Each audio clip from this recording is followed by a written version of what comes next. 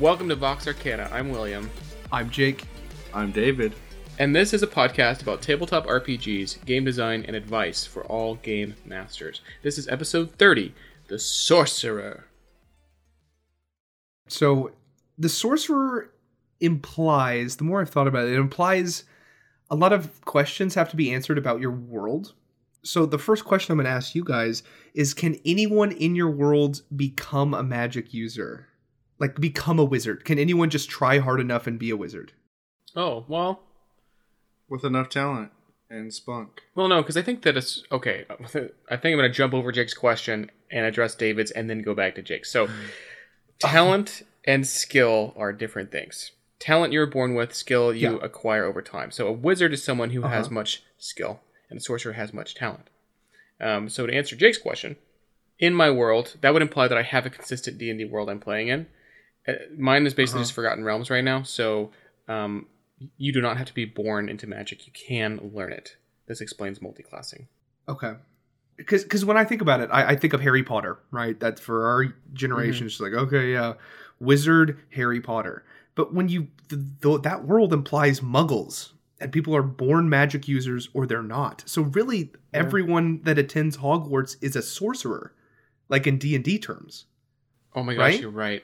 Except they have to learn spells. Right, they have a base amount of talent, and then they... But there's some people that can't. Yeah. Like, it implies there are some people that no matter how hard they try, they can never use magic. And I think my world is like that. I think if you're a wizard, you have a little bit of skill or like a little bit of talent inherent, and then you can build onto that. Whereas a sorcerer is like magically gifted in the way of like a teenager in X-Men. Okay. Like a mutant power. Right. Like they have an ability, they have a power that kind of manifests, at various times in their childhood. And then they have to learn to live with it. And then expand on it from there. Maybe go to, Xavier's school, and learn how to harness it and control it. But at the same time, it's interesting. The sorcerer kind of, and magic in general, really, in any world implies a lot of world building that has to be done beforehand, because and that really is interesting. Like, can any fighter suddenly multi-class into a sorcerer? Like, you can't just do that. Yeah, I like your world, Jake. I think that I'll probably just copy that. Because it makes sense. Like, if anybody can be a wizard, this is like Syndrome and Incredibles. If everyone is special, then no one is. And I like magic to be a little more rare and unknowable. And we don't know what causes people to have magic. Yeah. But just because... So, I disagree with that. Because I think that as a wizard, like, you've spent time studying and reading texts for, like, your whole life to learn this ability, and not everybody has the time and energy and ability to do that. So it inherently becomes interesting. More locked in. So knowledge. it makes it more aristocratic, right? Because only the very rich can afford to be magicians or be wizards because they have the time and the resources to study. But see, that creates a whole different world, right? You can't have a small time wizard in that world. That's true. This is almost like the upper echelons of society. The 1% have magic and no one else does. But I like magic being elitist like that, where it's like only special people get it. Oh, interesting. No, so purely like academic. neither of you are right or wrong. Like, this is just a taste issue. But I like both of these ideas a lot. But it leads to very different situations and circumstances. So I'd like to just say to the listener, like, before you begin your world, make sure you have those questions answered, right? Like, can anyone be a wizard? Even for me, I'm trying to answer the question, like, if I had a fighter who wanted to multi-class into a sorcerer, it would have to be an event. They couldn't just do it. They would have to, like, maybe be touched by an angel, and then they'd have, like, the divine soul. Or maybe they'd survive, like, a dragon breathing fire on them, and they would have a little bit of the draconic bloodline somehow. Right. It would have to manifest. It couldn't just be, like, a light switch. Like, okay, now I'm magic. Hee. Because that wouldn't make sense in my world. It wouldn't be consistent. Right, and I think that totally works, having a in-world reason for this. Like, you're exposed to some kind of radiation, magic, a magical spider bites Yeah. you, whatever. That explains why this happens. It's not like you woke up one day and you said, "I'm magic now." I'm sad. I will it to be.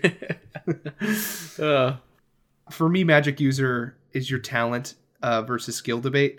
Like, both of them have to have a little talent in order to just not be a muggle. But the sorcerer's talent is more accessible and like inherent, whereas the wizard is more book learned and like this is going to be a long intellectual journey ahead. Okay, so I do have a final thought on that, and that was just about if wizards are the rich. I didn't have to have my kids toil in the field. I put them through a school, and now they have some amount of magic. This means that any low level caster is a sorcerer or a warlock, which we haven't got to yet. Oh, and man. I think that makes rest, it the world would know that, right? And the players would know that. Like, oh, we have a guy who says he's a wizard who lives in the woods, but he owns a pet goat and has nothing. He's probably not. He a wizard. could be a druid too. Oh, that see, I really like that because that is a consistent world where, like, yeah, if you meet a guy and he goes, "Hello, I'm a wizard," it's like this is either a crazy maniac bard trickster magician, or this is like a sorcerer pretending to be a wizard. But yeah, like wizards would have to be this elitist, 1%er. That's really interesting. I like the idea of the people in the world not really knowing or caring about the difference in term between wizard and sorcerer and warlock, that's whatever. true. They just call everything That's one name. true. Right, like some peasants like, oh, there's a dwarf who lives in the woods, and it's not a dwarf, it's like a gnoll or a gnome or a kobold, gosh. right? Like it's something that they were wrong, they were mistaken. And I think that even us knowing the differentiation between different races and classes is something that the peasants don't care about. They're a witch.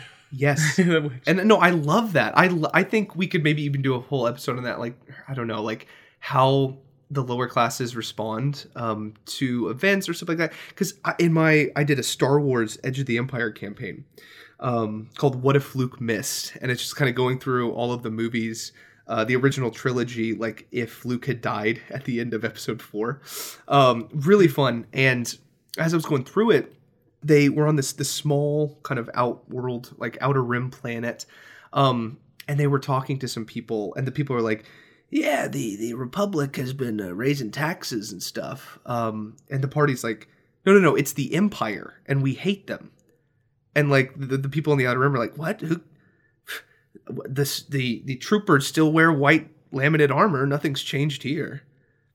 And it's like, it's a good point, right? Like the switch from the Republic to the Empire in Star Wars, spoiler alert, wouldn't like people on the outer rim or people who are just trying to live their lives, they wouldn't care. It wouldn't affect them at all. Like the people still are, the troops are still wearing that white armor. You're not going to notice the difference between a clone trooper and a stormtrooper. It's just the world goes on. And so, yeah, I really like the grim reality of like the world changes, but people are just trying to live their lives. Yeah, I think it's a common mistake that a lot of GMs fall into, where you assume your peasants know and or care things about the things that are happening. Yeah. Like, oh, that's the mountain in 1700 years ago. The great, no, they don't know or care. Yeah, Like, I gotta get my beats, man. I just gotta pull them out of the ground. That sounds like a Rick and Morty character. That'll be 12 shekels. Oh man. All right. Well, I want to talk a little bit about the history of the sorcerer in the D&D game. So this might actually be the most recent addition to the game, because the sorcerer first appeared in the 3rd edition back in 2000. Really? Didn't the warlock appear then too, or was the warlock? It may have. That research will come when we do the warlock episode. True. Interesting. But this means that this class is actually younger than any of us. Whoa. Think on that. That's interesting. All right, so the original sorcerer was designed to be a more contemporary spellcaster compared to this old school, known as Vancian style wizard. This class that had existed in the game forever, and so they have a smaller selection of spells, and then they have different ways of using them. So I didn't research enough to know if they used spell points, or what back then, but they definitely had. I think they had meta magic. And then in 4th edition, they got their own list of spells. Apparently, before the sorcerers just had the wizard spell list, but at fourth they got their own list of spells, and also sorcerers had a spell source that they drew their power from, and they also gained resistance to that element. So you would just choose, I believe, one of the elements from the list, and that was like, I am a fire sorcerer or I am a ice sorcerer. Pretty cool. Yeah, I like That's that. pretty cool. All right, we're going to go into random table talk and use some of the Xanathar's tables to find out more about our sorcerers. Roll All one right.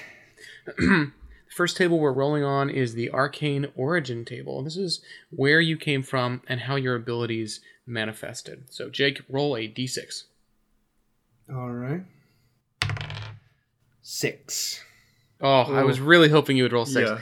You were made in a vat by an alchemist. Oh, that's so cool. So I imagine that That's he awesome. was a clone gone wrong. So he was like, so let's say the alchemist is trying to make the clone spell where you have like a vat of like a version of yourself. This is just like he is a copy of this alchemist. I would say it's a wizard alchemist. Yeah. And so he sees you as a failure and just like ejected you into the world, or maybe you escaped before he could destroy you. And this explains your magic, because you came from a person who you became out of magic, really. Oh, that's so interesting. That's such a weird. You were made in a vat. No parents either. Oh, It's that's perfect cool. for the hermit. And no belly button. No belly button. Well, I will make one. Oh, jeez. All right. Next, we're going to roll on your reaction. It says when a new sorcerer enters the world, either at birth or later, the consequences of that event depend greatly on how its witnesses react to when they see it. So you stumble out of the wizard's tower in the wilderness, naked, belly buttonless, and afraid. Roll a d6, Jake. All right. That's a 4. You came to the attention of a sinister cult that plans on exploiting your abilities. Oh my gosh, this guy has a bad life. I love this though. It's rich in roleplay material. Oh, I wouldn't wish this fate upon anyone though. That's rough. So the first person you okay, so he's running through the woods, naked and afraid, and he comes across a traveling wagon that's all draped in black and red cloth. And he asks for help, and he doesn't even, maybe he knows how to talk in some rudimentary way, but he communicates that he needs help. And the people driving this wagon are these cultists. And so for a couple of days, he's traveling with them, unaware that they're going to exploit him. And then later he gets away when he understands what's happening. Oh man, I'm imagining that group is almost like this kind and friendly, deceptive. If you guys have seen Princess and the Frog, the Facilier, I think his name is. He's like, I have not seen. He's almost that like yet. the voodoo witch doctor. He's like, I got friends on the other side. He's more warlocky, but I imagine that as like deceptively nice, but just obviously trying to abuse you. God, what a life for this sorcerer so far. I know. All right. This is the supernatural mark, not to be confused with supernatural Mark Merles. Oh, here's my hero. All right. It says a sorcerer at rest is almost indistinguishable from a normal person. It's only when their magic flies forth that sorcerers reveal their true nature. Even so, many sorcerers have a subtle but telling physical trait that sets them apart from other folk. So roll a d6 to determine our magical mark. 1. Your eyes are an unusual color, such as red. I think that's played out. Let's re-roll. Okay. Yeah, because if you're a tiefling, that's already you already got weird eyes. It goes into like that cosplay cliche that we see all the time. So. Oh, true. That 4. 4 is your hair grows at a prodigious rate. That's interesting. So prodigious. You have this. What? I imagine it's his body hair. Hold on, David. I've got a friend that wants to ask what prodigious means. Guys, we got a caller on the phone that's asking about what prodigious It's an expedited. Prodigious means remarkably or impressively great in extent, size, or degree, or unnatural or abnormal. Thanks, dictionary.com. So you could say impressive or unusual. Oh, so it's so you just have like your hair, super long hair. So I could see like this bearded wizard.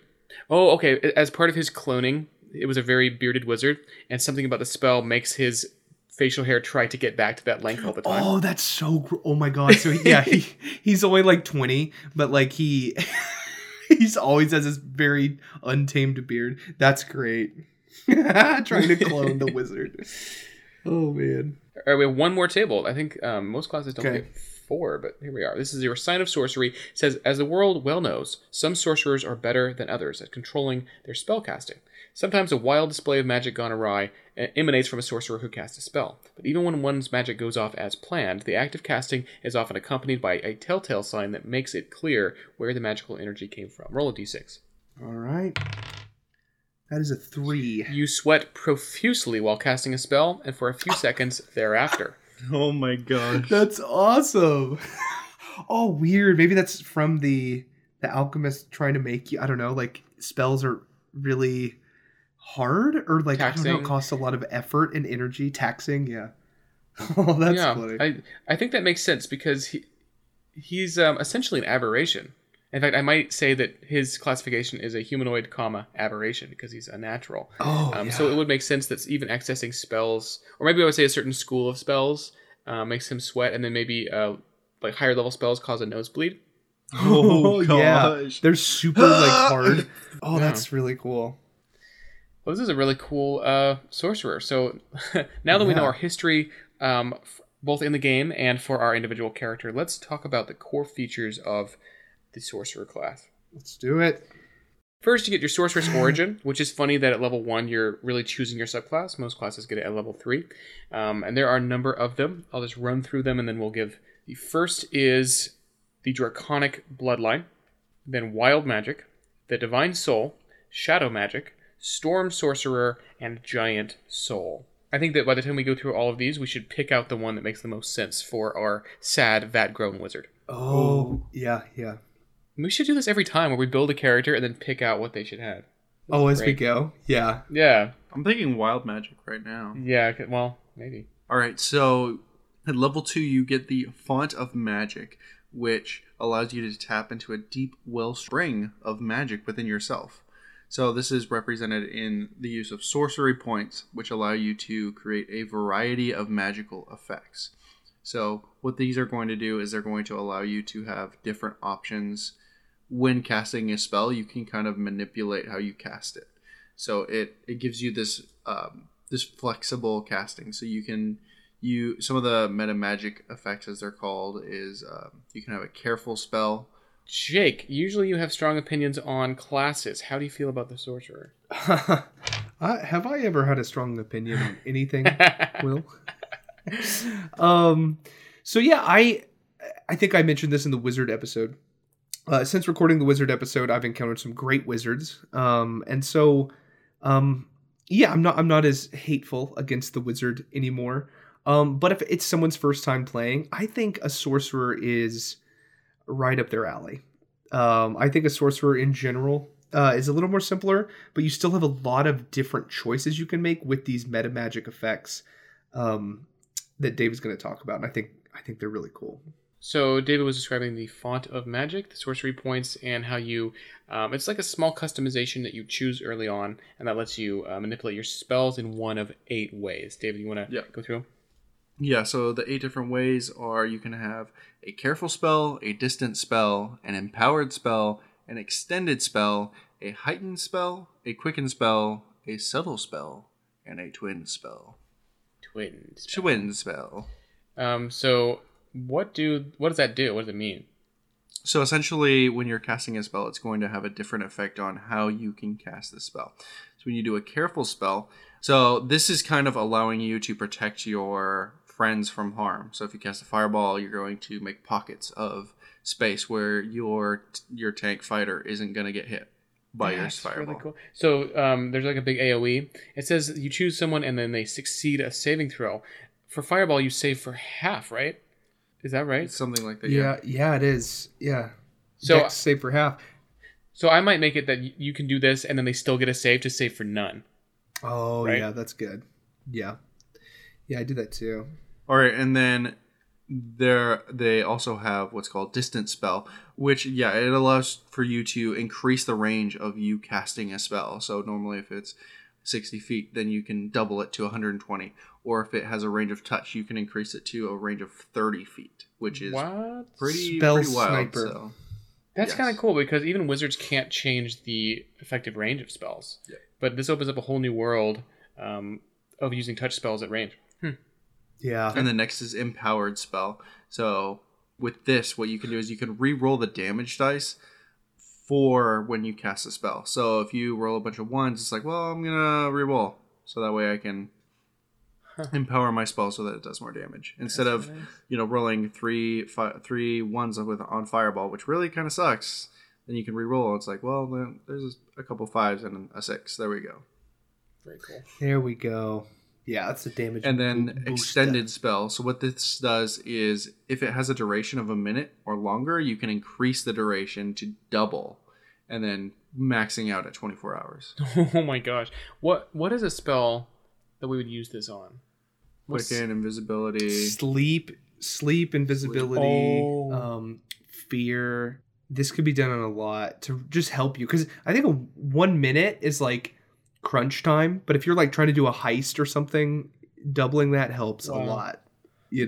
Imagine fearing an enemy for 24 hours. Like they would be miles away from you. They'd run as fast as they could. They'd be exhausted and miles away from you. That's great. All right, so then there is a Heightened Spell.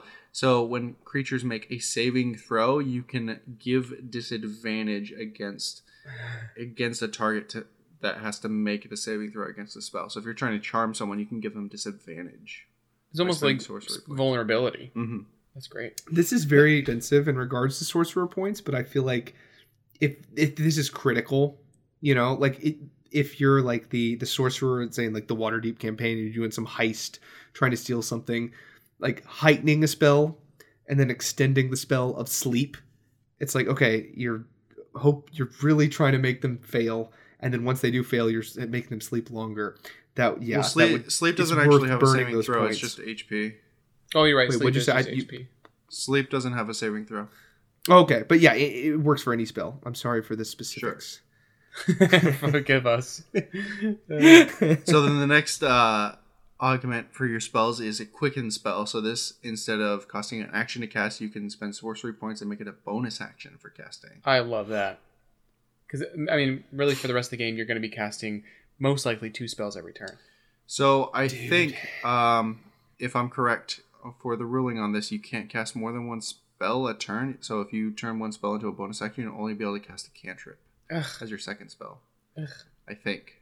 All right. And then the next is Subtle Spell. So you can spend a sorcery point and then not use any somatic or verbal components. So that means that you're not going to be making any hand gestures, or you're not going to be saying Fushroda. It just all of a sudden. Is this really that useful? If you're trying it's useful if you're using verbal and somatic components, yeah.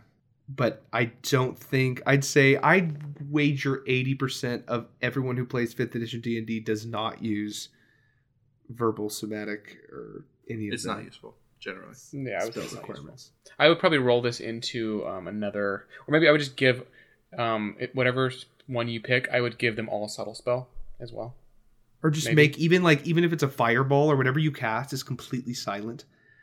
Like imagine a fireball going off, not making any sound. Just so it makes the spell itself silent. Yes, I tried to do the motion of it, but then I realized we're on a podcast, and a silent spell is very hard to act out and get across in an audio medium.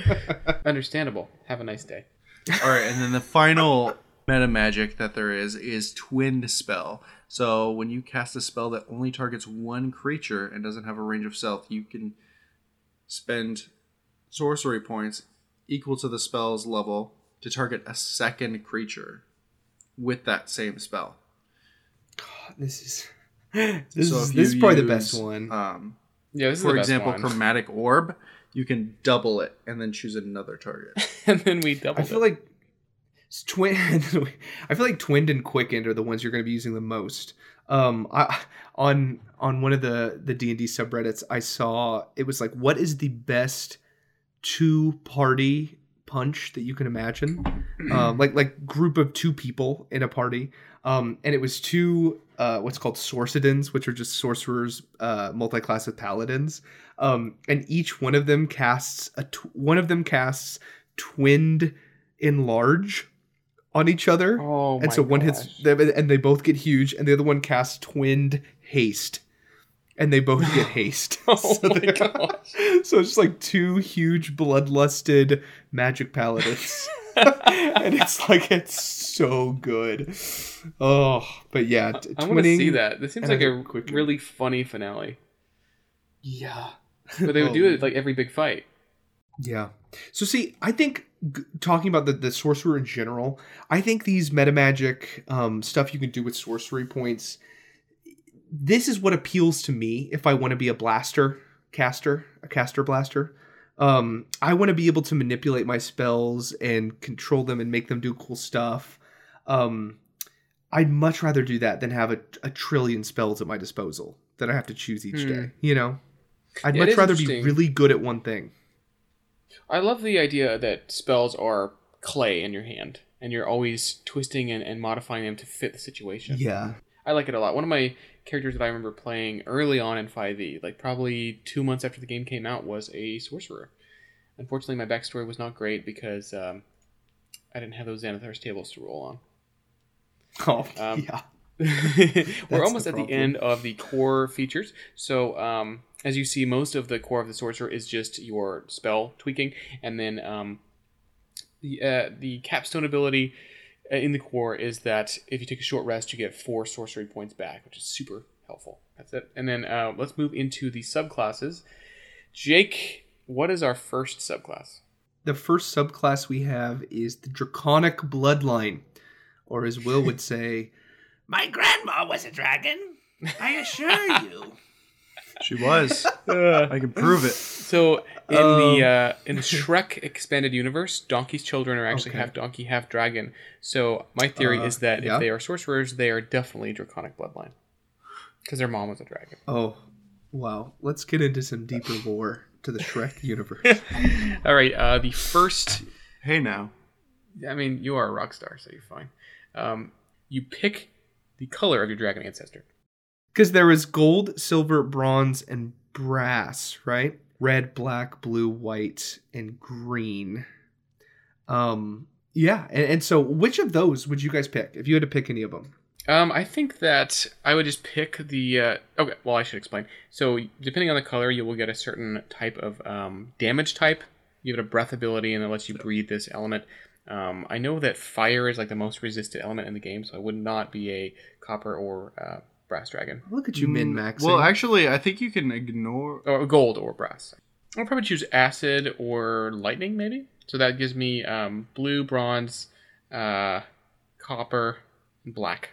The idea of being a black dragon ancestor is great. Yeah, I think I do bronze. That'd be a cool dragon. I love the metallic dragons. I think they're underutilized. And still having that lightning.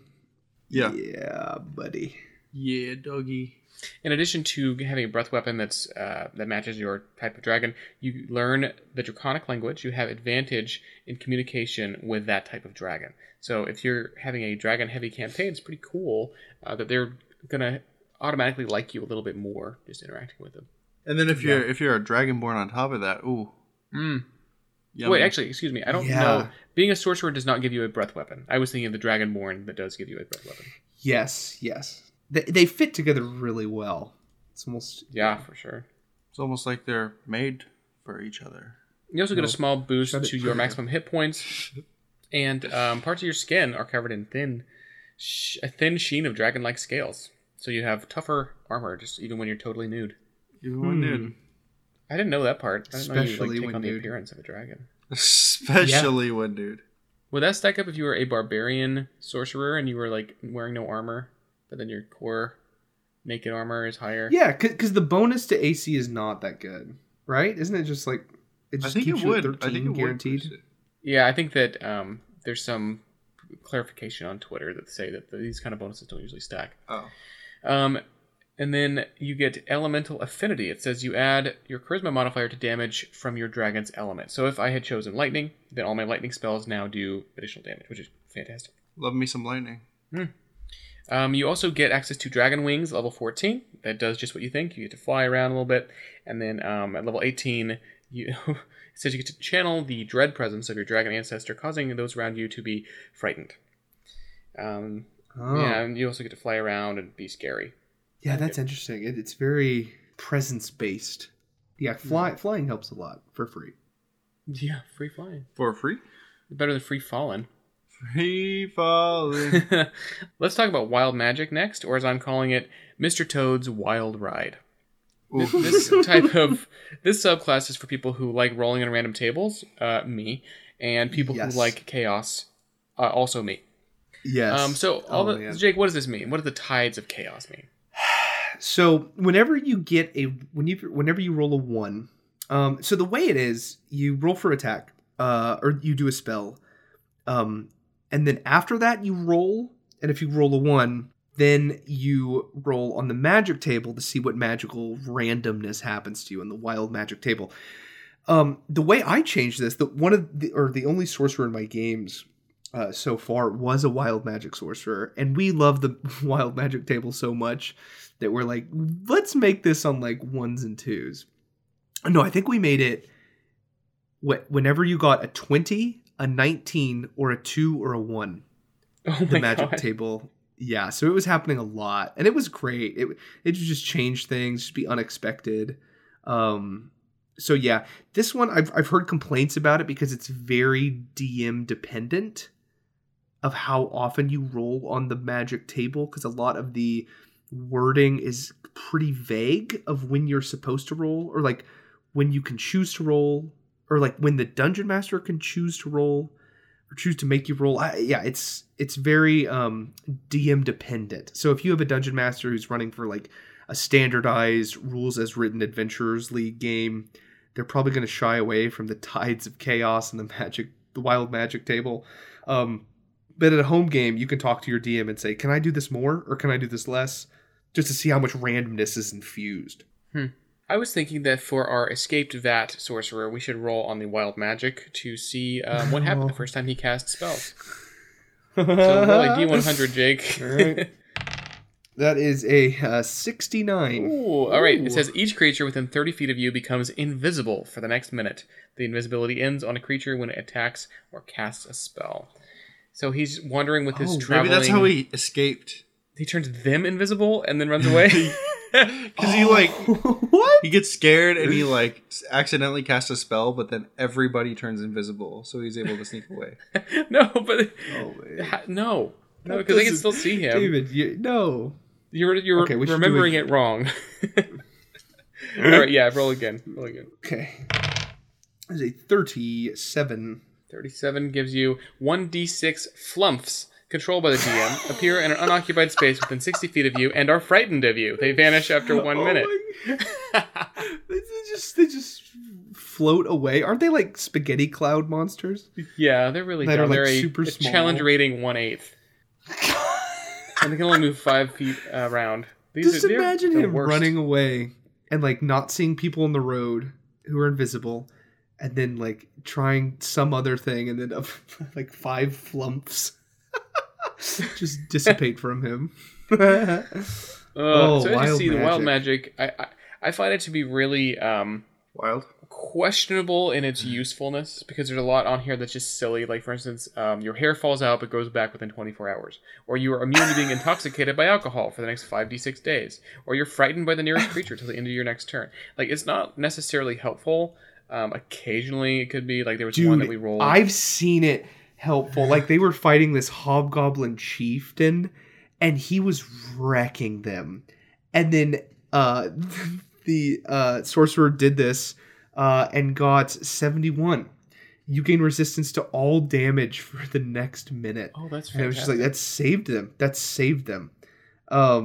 So yeah, it's really, I don't know, as someone who loves improv and reacting to stuff, it was just a blast to have, because the wild magic was just so fun. I've actually had so much fun with it. I included it in a random trap in the Tomb of Annihilation. There was like this random well, and it had water, and I think the water was actually poisoned.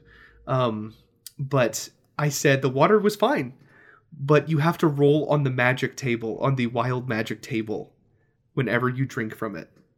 So it was just this very strange addition. And so what they were doing, they were like putting it on their arrows and stuff, and just like to try to get that wild magic onto someone else and just see what it would do.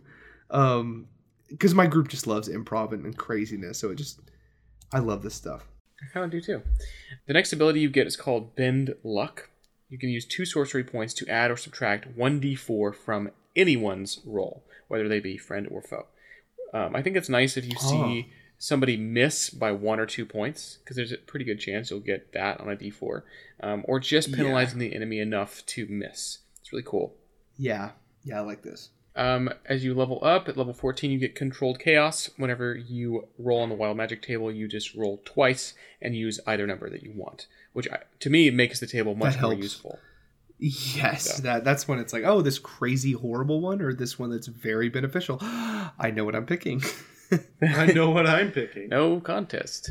And then the last thing you get at level 18 is whenever you roll for a spell and you roll the highest number possible on any of the dice, you roll that dice again and roll it to the damage.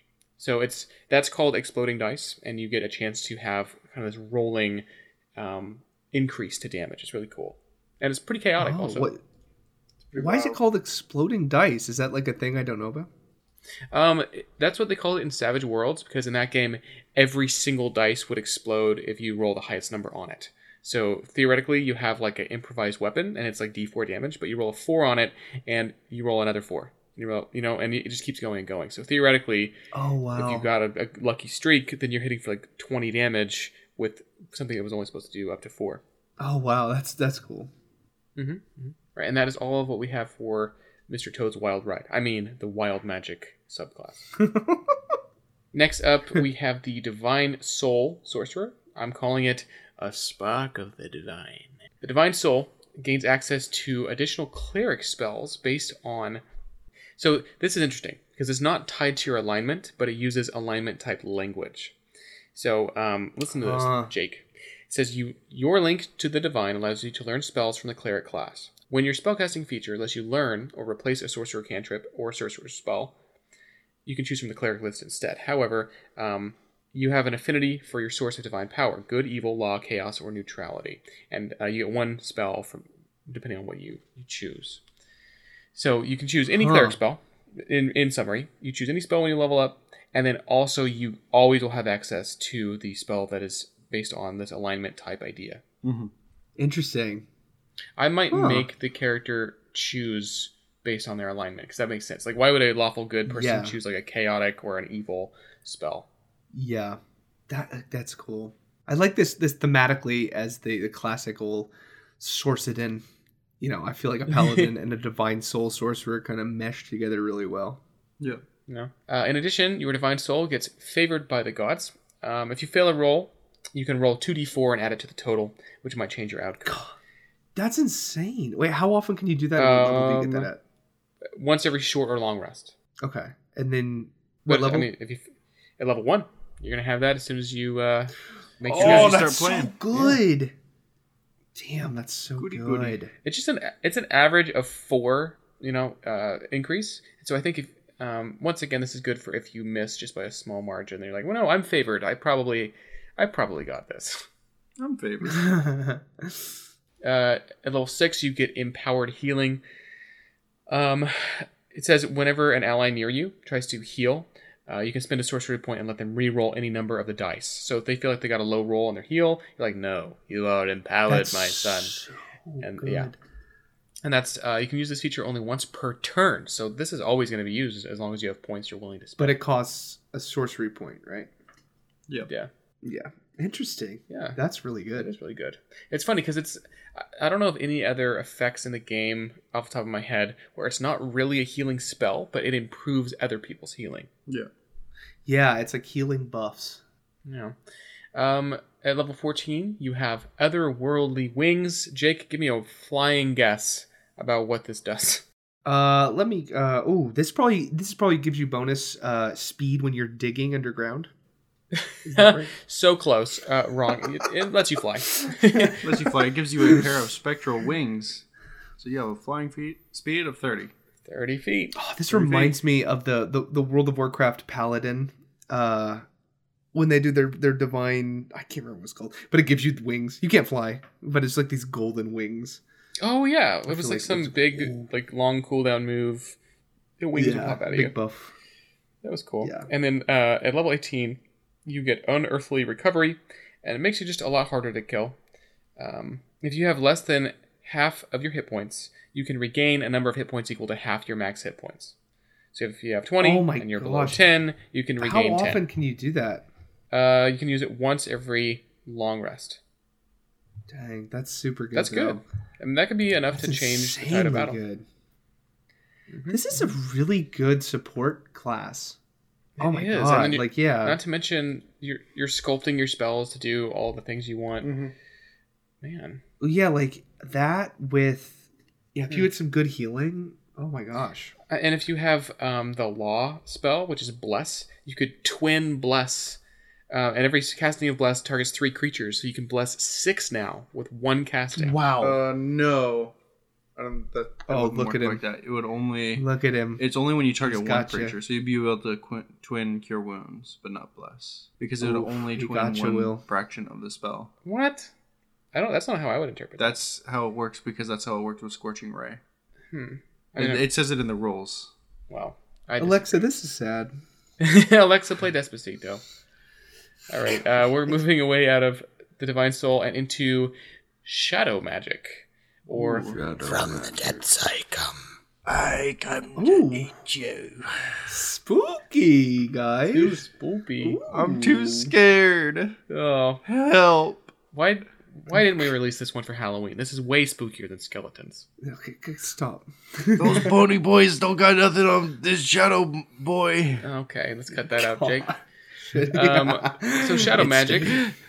It's staying in. For Shadow Magic, it says you are a creature of shadow. For your innate magic comes from the Shadowfell itself. So in some way, your ancestry ties you back there. Maybe you're the descendant of a drow. Fits, yeah. That's what I'm really excited for this one, because this is what one of my guys is being for the... I haven't read these very closely, so I'm kind of on a little journey of discovery myself. Also, Jake, we have more random tables, or a random table. This is your Shadow Sorcerer quirk. So roll a d6 to determine... d6 to determine your... 5. Captain Quirk, isn't that a Star Trek guy? I believe it is. All right, it says you have trouble remembering that living creatures and corpses should be treated differently. Oh, that's okay. Gross. Very gross. That could be determined. That could be interpreted in a lot of ways. Either you view kind of in the Dr. Manhattan sense of a human body or a living body and a dead body have the same number of atoms. Why should I care? Or like the opposite, where it's like, no, he's alive, even though it's like a zombie. Like it can be interpreted either way. He's got feelings. All right, so the first thing you get for Shadow Magic is you get access to some new, one new spell actually. So first you unlock Eyes of the Dark, which gives you dark vision up to 120 feet. At 3rd level, this ability upgrades, so now you can cast Darkness. And then furthermore, if you cast it using sorcery points, you can see through that darkness. So it's like really a little bubble of shadow. Also at level 1, you get Strength of the Grave. I think that this one is the most level 1 starting abilities. This is great. Strength of the Grave. This one is the one that actually makes you harder to kill. Whenever you drop to 0 health, you make a certain saving throw based on the damage you've taken. And if you succeed, you go to 1 health instead. And it recharges every long rest. So this reminds me of Diablo 3, where each class has like a little cheat death kind of ability that triggers when you should be dead. I think in Jake's world, where there's no resurrection, this is super handy. Handy dandy. Yes. And the fact you get it at level 1 is really a good bet. Yeah. Oh, but the damage taken, oof. Yeah. Oof. It's like, damage. You took 43 damage. It's DC like, 48. Can't roll a 44. DC 40. 48, yeah, okay. At 6th level, you gain the Hound of Ill Omen. There's a lot of rules for this, but all you have to know is that it lets you summon a spooky magical dog that attacks your enemies and can walk through walls. A spooky good boy. This is super cool. I like this, but I like reflavoring it as something other than a hound. You know, like you could make it like an eldritch horror that just attacks with its tentacles, or you could make it some creepy huge raven. A monkey? What the? Mine would be a monkey with tentacles for arms, and I'd call him Slappy. Slappy. Okay. Slappy Tappy. I'll I'll allow it, yeah. Maybe Slurpee? Slurpee. I can go for Slurpee right now. All right, level 1, or sorry, at level 14. Slushed. That monkey's always slushed. At level 14, you unlock Shadow Walk, and it lets you just teleport between shadows. 120 feet. That's dim light or darkness. That's how they define a shadow. As a bonus action. Really good. Super nice. All right, and then finally, the ultimate ability is Umbral Form. Umbral is another word for shadow. I guess I didn't want to use the word shadow, so thesaurus to the rescue. Umbral Form, you turn into a shadowy version of yourself. You have resistance to all damage except Force and Radiant, which that means that he's weak to Jake and David. Oh. And then you can move through other creatures and objects as if they were difficult terrain, but you take damage if you end your turn inside of an object. Weird. Note that it doesn't kill you, so you could stop inside of a wall, just soak the 5 damage, and then pop out the next turn and start casting again. Yeah. I like the logic of you stopping inside another person. You both take force damage. Oh, right? yeah, that makes sense to me. You're like a powerful ghost. Shadowy ghost. Yeah, a manifesting ghost. That's cool. Man, great. And I would say if you died in that form, like truly died, then you would be a ghost. And your body is stuck in whatever you... Mm-hmm, mm-hmm. I think in Harry Potter they called it splenching, when you teleport inside of a wall. Oh. It's not a fun day. It's nobody's favorite afternoon. All right, next is the Storm Sorcerer. I call it flashes of lightning, rolls of thunder, because they use every storm-related word you can think of, so I had to come up with my own. The first is you get Wind Speaker. You get to read, write, and speak the primordial language, which is most likely useless, but very flavorful. Unless you're doing a lot of elemental interaction. Yeah. Tempestuous Magic. It makes little windy tornadoes follow you around. Jake, can you guess what it gives you? We got wind related. This has got to be the one. This has got to be the dig one. So yeah, the wind brings up the dirt, and you can like dig really quick. So close. So close. It actually just lets you fly. At 10 feet. It's only 10 feet, so it's like a little hop, skip, and a jump. Where is the Earth Sorcerer that gives bonus dig speed? That is what I want. Are you listening, Merles? Yeah, I don't think the people want it. The people are calling for dig speed. All right. Next, you would get the Heart of the Storm. Unless you okay, get ready to hear this a lot. You resist thunder and lightning damage, and when you cast a spell that deals lightning or thunder damage, you explode within 10 feet. More lightning and thunder damage. Ooh. Oh, so okay. I need, this is very important and is relevant to our opening question about, okay, what is the difference between thunder and lightning damage? Thunder is sound. And lightning is electricity. Wouldn't thunder be force damage?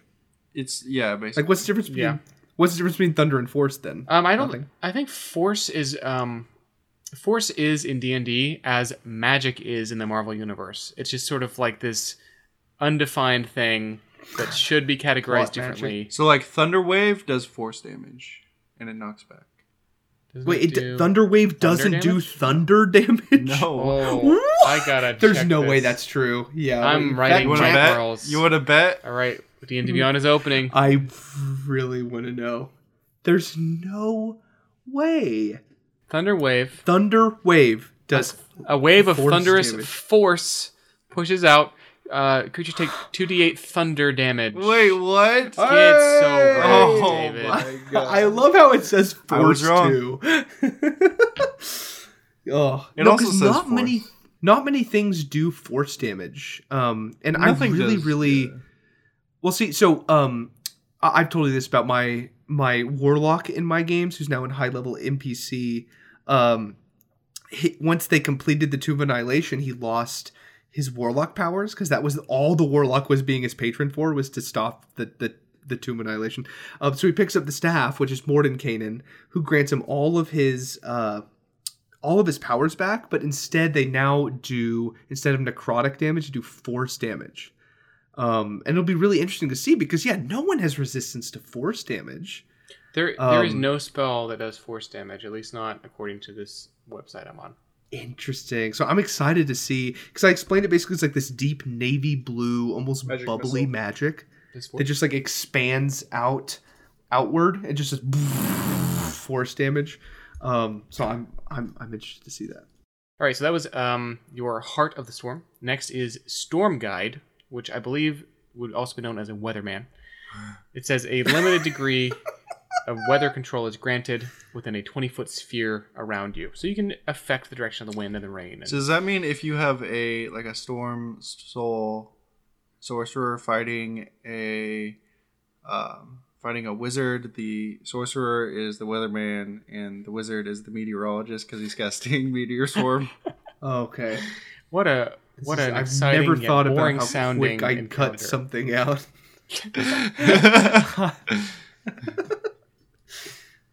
It's all right, so we're moving on. Next Moving on. Next is the Storm's Fury. When you're hit in melee, you can use your reaction to deal lightning damage, and you have a chance to push the enemy 20 feet away from you.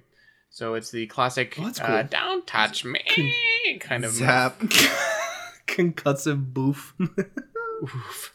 And then the last one you get is Wind Soul. It says you are now immune to lightning and thunder damage. You gain a magical flying speed of Not 60 resistant. feet. Immune. You're completely immune now. Yeah. You Wow. are more storm than man. More storm than mad. And so in addition to gaining a flying speed of 60, you can give other creatures a flying speed of 30, but now you also have a flying speed of 30. So you give half of your wings, I guess, half of your speed. To No. someone. It'd be Imagine the he's just storm, riding on 'cause a I imagine tornado. it's like, he's like pulling them up with the storm itself. That's really cool. So they're just cool. like riding around on a little I like tornado. the idea that it's a lack of control, though. Like they can't Yeah. really control. They had to roll to see what direction they go. Yeah, that's cool. And then the final class, this is an unearthed arcana, and it's currently not in the official rules, is called the Giant Soul. I think Mike Merles designed this live on the Mike Merles Happy Hour. He did. I watched him do it. And it's really cool. The idea is that your ancestor was a giant, so you have the soul of a giant, and all your magic is kind of making that come out into the world. Mm-hmm. All right, so the first at level 1, you get Jotun Resilience. Your hit point maxes increase by 1, and 1 again every time you gain a level in this class. So that's an extra 20 hit points in the course of your lifetime. Also at level 1, you get Mark of the Ordning, which is a giant thing if you know the lore. It says, at first level, you discover innate magical abilities within yourself that are based on your giant heritage. So you select a type of giant. Jake, please read the giant types. Oh, so it's like the dragon, kind of like the Yeah, dragon. but with giants. Oh, okay. So I wanna on be a D&D metal Beyond, giant. so here's what I see. So we have a metal. Oh wait, no, we don't. David, stop. We have a cloud. We have a cloud giant, which sounds a little dainty. We have a fire giant, a frost giant, a hill giant, a stone giant, and a storm giant. So each of these grant almost like a cantrip, like a free cantrip at level 1. So you get some minor spells based on the giant type, and then you get another free spell at 3rd level that is much, a decent spell. So this is interesting. So it's kind of the same thing as the Draconic Bloodline, just flavored with giants. This could be really cool with like a Goliath sorcerer or something. Yeah. So, for example, if you were to pick a Frost Giant, at first level you gain the Armor of Agathis, which is like a cold armor spell, and you gain Ray of Frost, which is a nice, it's a decent ranged attack spell. And then at level 3, because you get something at 1 and 3, at level 3 you get Hold Person, and I would flavor that definitely to be like stuck in ice. Yeah. It's like shards of ice come up and hold them down. So cool. And they're all similar in that vein, so take a look at that. Yeah. Next is the Soul of Lost Astoria. This gives you a bonus ability based on your giant background. So once again, if we were to have chosen Frost, It says, immediately after you cast any of your Mark of Ordning spells, which is those 3 I mentioned before, you gain temporary hit points equal to your Constitution modifier. But if the spell is Armor of Agathis, you instead increase its temporary hit points by an amount equal to your Constitution modifier. Interesting. So, usually I don't see abilities tie in so specifically with like that, like a one spell choice. But these are all sort of, I would call it like a passive buff you get when you Just cast a a spell. little flavor for your flav. Yeah, it's nice. It's nice stuff. And then next you get the Rage of Fallen Astoria. You spend a spell slot to increase your size by 1 category. This makes me very happy. Man. Very happy. 1 category. Okay, so is there a large playable character? Like, is a Goliath considered large? Goliath, I think. I don't know. Is I it know Goliath that large? really, I think Goliath's they're medium. stingy with that. Because they're like... Because the Centaur should have been a large, but they made it not. Because they don't want people to be able to ride on it. So let's go look. I feel like a Centaur should be medium, but Goliath could be large. But here's the thing. They're very obvious. If they say, you can increase your size by 1 category, imagine going from large to gargantuan. That would be insane.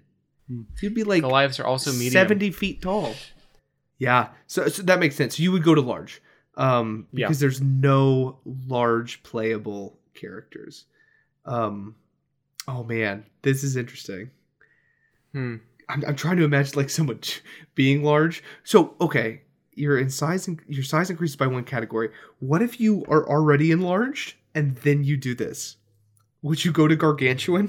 Absolutely. So that would be what, like after you'd this be like 75 out, feet tall. I saw articles of people like hacking together how to become like a size gargantuan. It takes a lot of focus and coordination with the group, but it can be done. And then you're like this Godzilla, Power Ranger Megazord. I imagine like you're fighting a Tarrasque, and you increase your barbarian to the size of a Tarrasque, and he's just like wrestling grab him by the horns. Yeah, I by love the horns and just and swing him around. You're wrecking like the countryside. I'm gonna wrestle you real good, Tarrasque. And he just WWE slams it. I'm gonna throw you into the void. How much fun we've had with just the Rage of Fallen Astoria. But I think the whole class is really, I think he probably started with this idea of just being giant, and then he built everything else around it. And I'll finish the last. You guys need to go watch Mike Merle's Happy Fun Hour. It's great. Yeah, I definitely will. So I'm going to finish out this with the Blessing of the All-Father. Increases your Constitution score by 2 up to a maximum of 22. In addition, you may now use Rage of Fallen Astoria twice between rests, but no more than once on a turn. Oh man. So this means at level 18, you can increase your size by 2 categories in 2 turns. And then you can cast like a large or reduce on yourself. Okay, so I'm trying to think of the best level 20 character, because one of the guys in my group is thinking about doing a level 21 shot, and I cannot think of a better option than a level 18 giant soul sorcerer with 2 levels of barbarian. Can you imagine raging as a gargantuan creature? It would be a force to be reckoned insane. with. Yeah. Is there a size category above gargantuan in this game? I don't think there is. But to be logical, like you cannot go from nothing starts at large. So it'd be if you could do this twice over 2 turns, so it'd be you go to medium to large, then you go from large to gargantuan. So the biggest you can get is gargantuan. So the math still checks out. But imagine raging at that level and still having sorcery points. Just be like, oh, that'd be insane. I would have somebody else like cast Titan. Haste on my sorcerer barbarian. Oh my gosh! And so you're berserk, really, at that point, giant and fast. It's just buffing Godzilla at that point. It's like a support party for Godzilla. Dude, I'm just imagining like countries going to war and they just buff up one person. Oh my god! And they're just like all just like Titans fighting each other. Yeah, so you're just like having like the War of the Titans. That's pretty fun. Maybe there's a legend in your world about that happening, and people thought they were gods, but it was just like this stupid arms race. Oh my god! And that's where those giant swords and stuff come from. Is just like it was just people like making themselves really big. God. Oh, like And in so some there's always fantasy this, games, you see like a corpse in the mountains. It's like the size of a mountain, and that's all that was. And that's all that was. Just so when it yeah. was. That's great. It's really funny. That's great. Oh man. So that concludes all Okay. of the subclasses for the sorcerer. Got any thoughts? Any observations, Jake? I find them really flavorful. I don't really know if I'd want to play a sorcerer. It's not high on my list, but I'm very, very, very excited.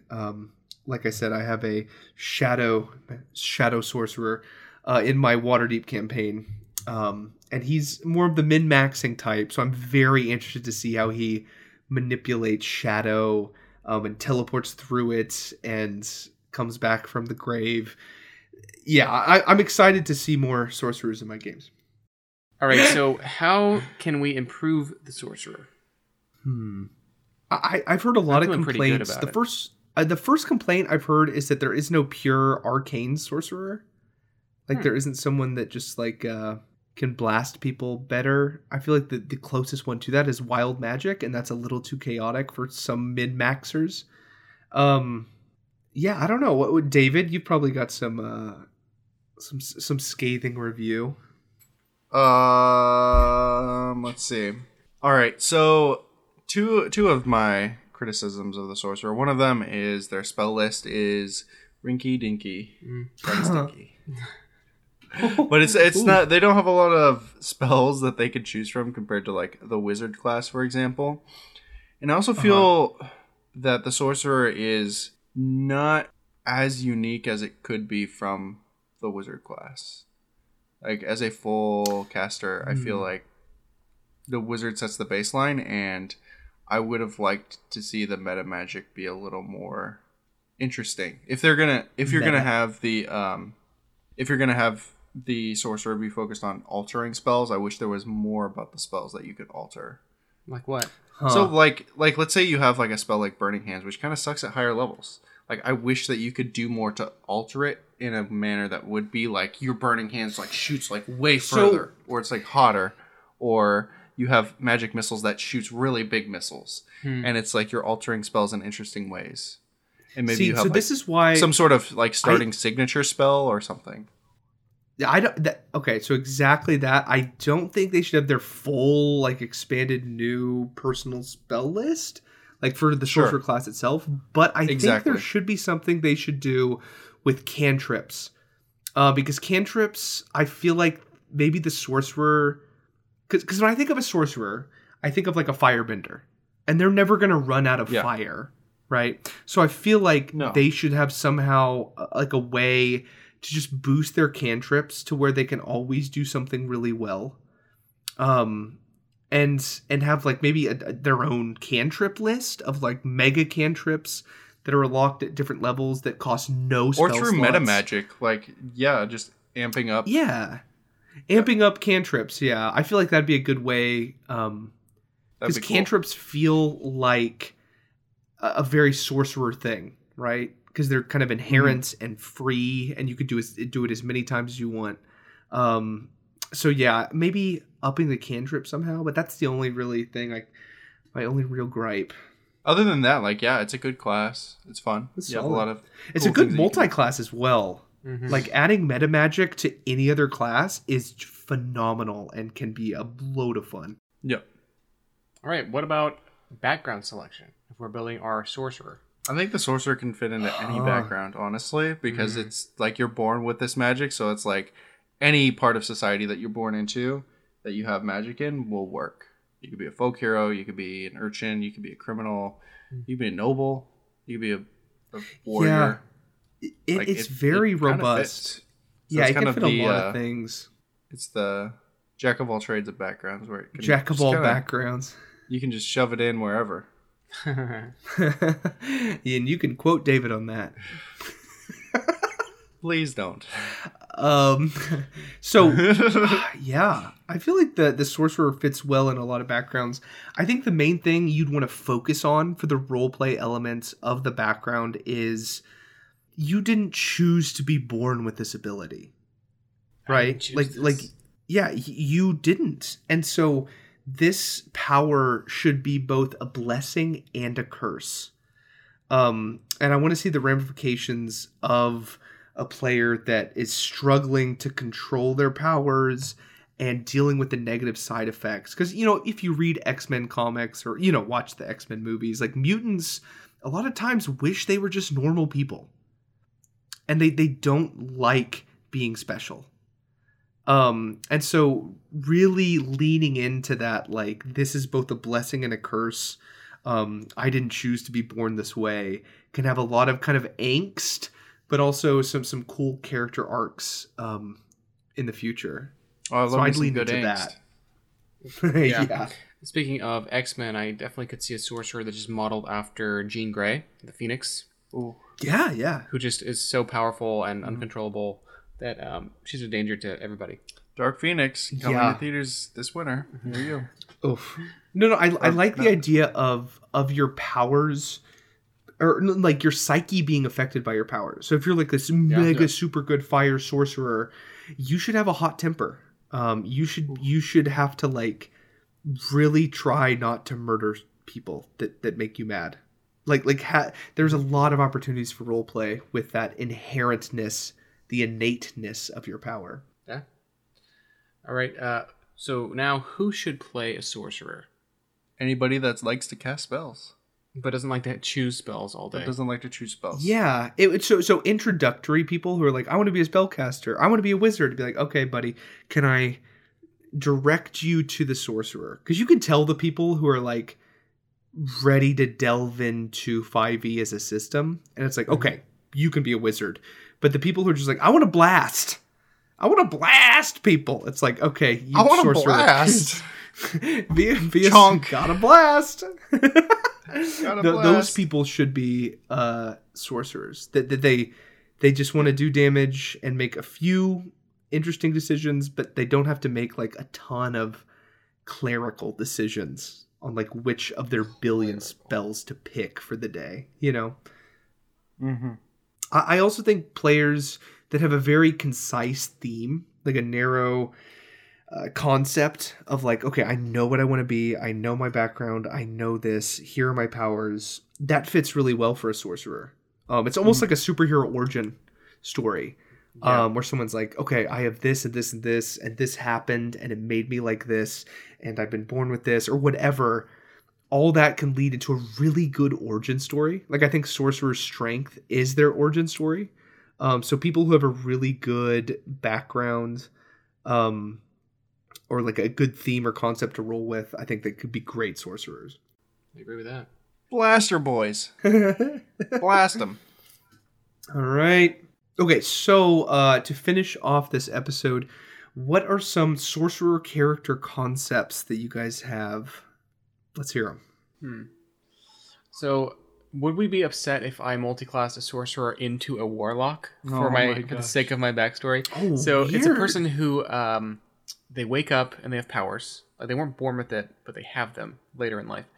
And around level 5 or 6, you class into warlock and you meet this patron for the first time. And I would, as a GM, I would try to work with them and have part of the adventure be them like introducing this new malevolent presence who's trading more power, because the sorcerer is more limited in the depth of selection. So is your sorcerer like power hungry? And he's like, how can I get better? How can I get better? Because that sorcerer, because like with wizards, it's just like study harder. But with the sorcerer, it's like, how do I get more powerful? How do I get more powerful? And then like some random patron approaches you and says, I can make you way stronger, boy. I really like that concept of like, because sorcerers, when I think of it, like in general, sorcerers should be kind of power hungry and kind of prideful, right? Because leveling up requires increasing your powers, but also you didn't have to study for this. You didn't have to learn anything. This is who you are. And there's a lot of like kind of vice. There's a lot of potential to be arrogant and prideful with like, I'm inherently powerful. I didn't have to study any stupid spell books. This is who I am. I was meant to be this powerful. And there's a lot of opportunity there for pride and conceit and just power hungry nature. Yeah, I love this. So that's my idea. It was my probably suboptimally multi-classed, narratively excellently multi-classed character. Jake, what's your idea? So I have two. So one is kind of I know the amnesia plot is a little overused. But I was looking up random tables a few years ago for one of my campaigns, just to have a few random tables for random encounters. And one encounter was you're walking down the road and a person falls to the earth and slams into the road like a meteor. And the person wakes up, is totally fine, but has no memory of who he was or where he's from or what his name is or anything. I really like that idea as like for a sorcerer. Like he has this inherent power, but he has no idea who he is, no idea where he's from. And it gives you a lot of opportunities to work with the dungeon master to be able to determine like, oh, you could make my people from my past show up here or stuff like that. I really like that concept. I feel like amnesia and like, figuring out your powers can work for a sorcerer. And the other little thing I had was like, maybe like kind of have a sci-fi twist to it. Like, what do you think of Spider-Man?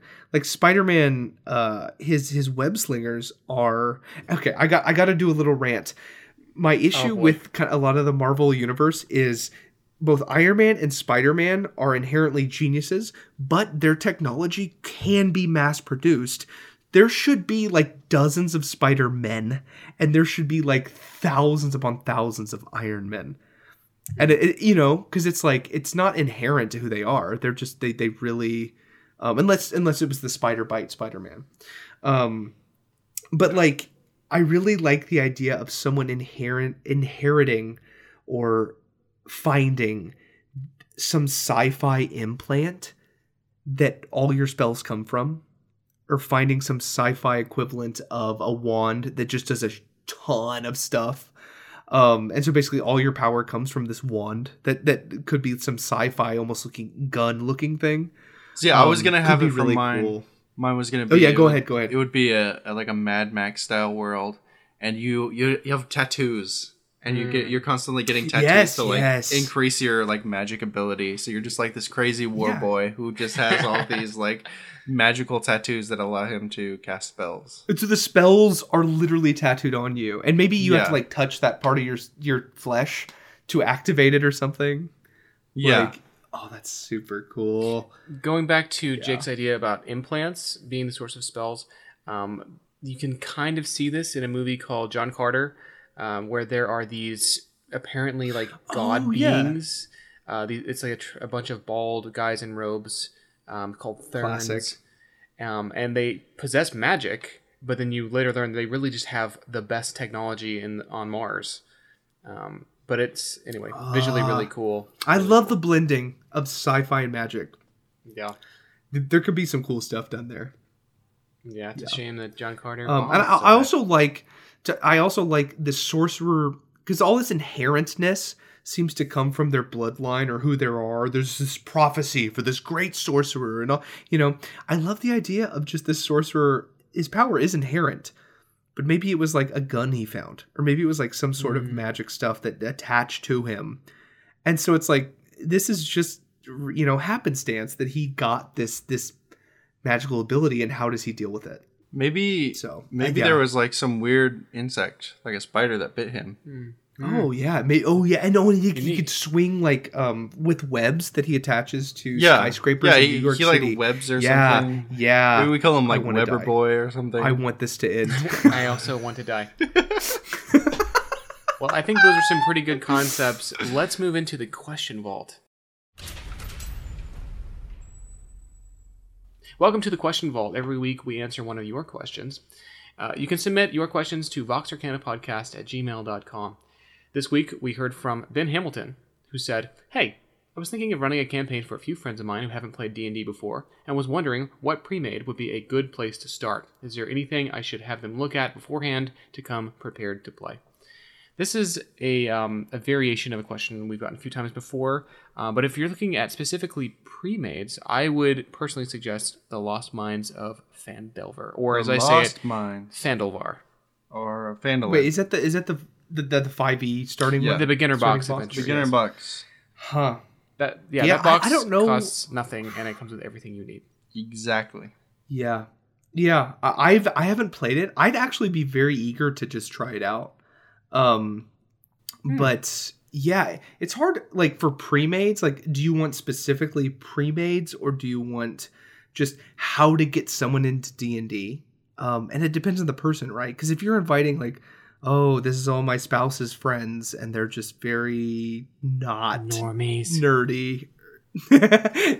They're not a Dungeons and Dragons type group. You're going to want to ease them in. You really don't want to hand them a character sheet that says, your name is Grog McMartin, and you're from the Stone Orc clan. It's like, okay, slow down. You really want to ease them in to role-playing, or to Dungeons and Dragons, and it takes another leap. Shameless plug for our $5 a month patron reward, but the PDF for the super random is really, really good for this. It's for introducing people to just what role-playing is, right? Because it's kind of confusing. Like if you tell a, as Will would say, a normie, like, let's do role-playing tonight. It's just weird, right? Like they're like, what is that? What are you trying to say to me? But if you say, let's play a superhero game, you're good to go. And you can really get your foot in the door that way. So yeah, super random is great for that. Any basic, I'm trying to think of I don't know of any other like 5e pre-mades or pre-made adventures, but can you guys think of board games or something that could get people like in the door to role playing? Oh, absolutely. And I think board games are a great way to do that. But before I move on to that, I want to mention that if you want to hear more about getting regular people to play role-playing games, go listen to our episode 17, which is our interview with Michael and Steven Stagliano, because their whole mission is to get regular people excited for D&D. Oh, yes. They're definitely doing the Lord's work in that area. Yeah. But as for beginning adventures that are pre-made, Lost Mines of Phandelver is good. I'm sure you can find stuff online that is really good. But I mean, the listeners have heard this advice before. Just go watch Critical Role and see what you like and don't like, and then get other people excited for it, and then just play something like that. Party it up. I think the main thing I think the main thing is we worry so much about like, will they have a fun time? I think what's more important is having a designated game night. Mm-hmm. Once you do that, you can start being more creative and exploring way more interesting and creative board games and stuff like that. I think the importance of, I don't want to get on a soapbox too much, but the importance of D&D and role-playing games in general is to have a night where you can have an excuse to have fun with your friends. Where you can look at someone who says, hey, you want to go to the bar tonight? Or, hey, can you do this? Help me out tonight. Be like, sorry, this is game night. Like, I can't. Like, you need to, like, just one single day a week set aside. Not even day, just like a few hours in the nighttime of one day of 1 week. That you can kind of have a routine of like, I am allowed to have fun with my friends once a week. I think that's very important to set up. And then once that starts happening, yeah, you can start exploring some crazy stuff. And that bond of being together repeatedly, they will be more likely to explore Dungeons and Dragons or role-playing games or stuff that they never could imagine themselves doing prior, you know? I totally agree, Jake. You stay up on that soapbox as long as you need to. I would say if you want to use the board game route to get people into it, you can play Descent. Star Wars Imperial Assault game. You could play Mansions of Madness. These are all a 4 versus 1 House on Haunted Hill experience. Yeah, Betrayal at House on the Hill is like a board game. It's a fun one. Role playing, and Betrayal is not very expensive, and they have a Dungeons and Dragons version of it called Betrayal in Baldur's Gate. Oh, there you go. Yes, yeah, I need to get that. So definitely go play that and test the waters with your friends. Even my wife agrees that game is fun. Thank you for listening to Vox Arcana, episode 30. I'm William. I'm Jake. And I'm David. We'll see you next time. You can follow us on social media. Our Twitter is @VoxArcanaPod. Our Facebook and Instagram is @VoxArcanaPodcast. And you can email us any of your questions at voxarcanapodcast@gmail.com.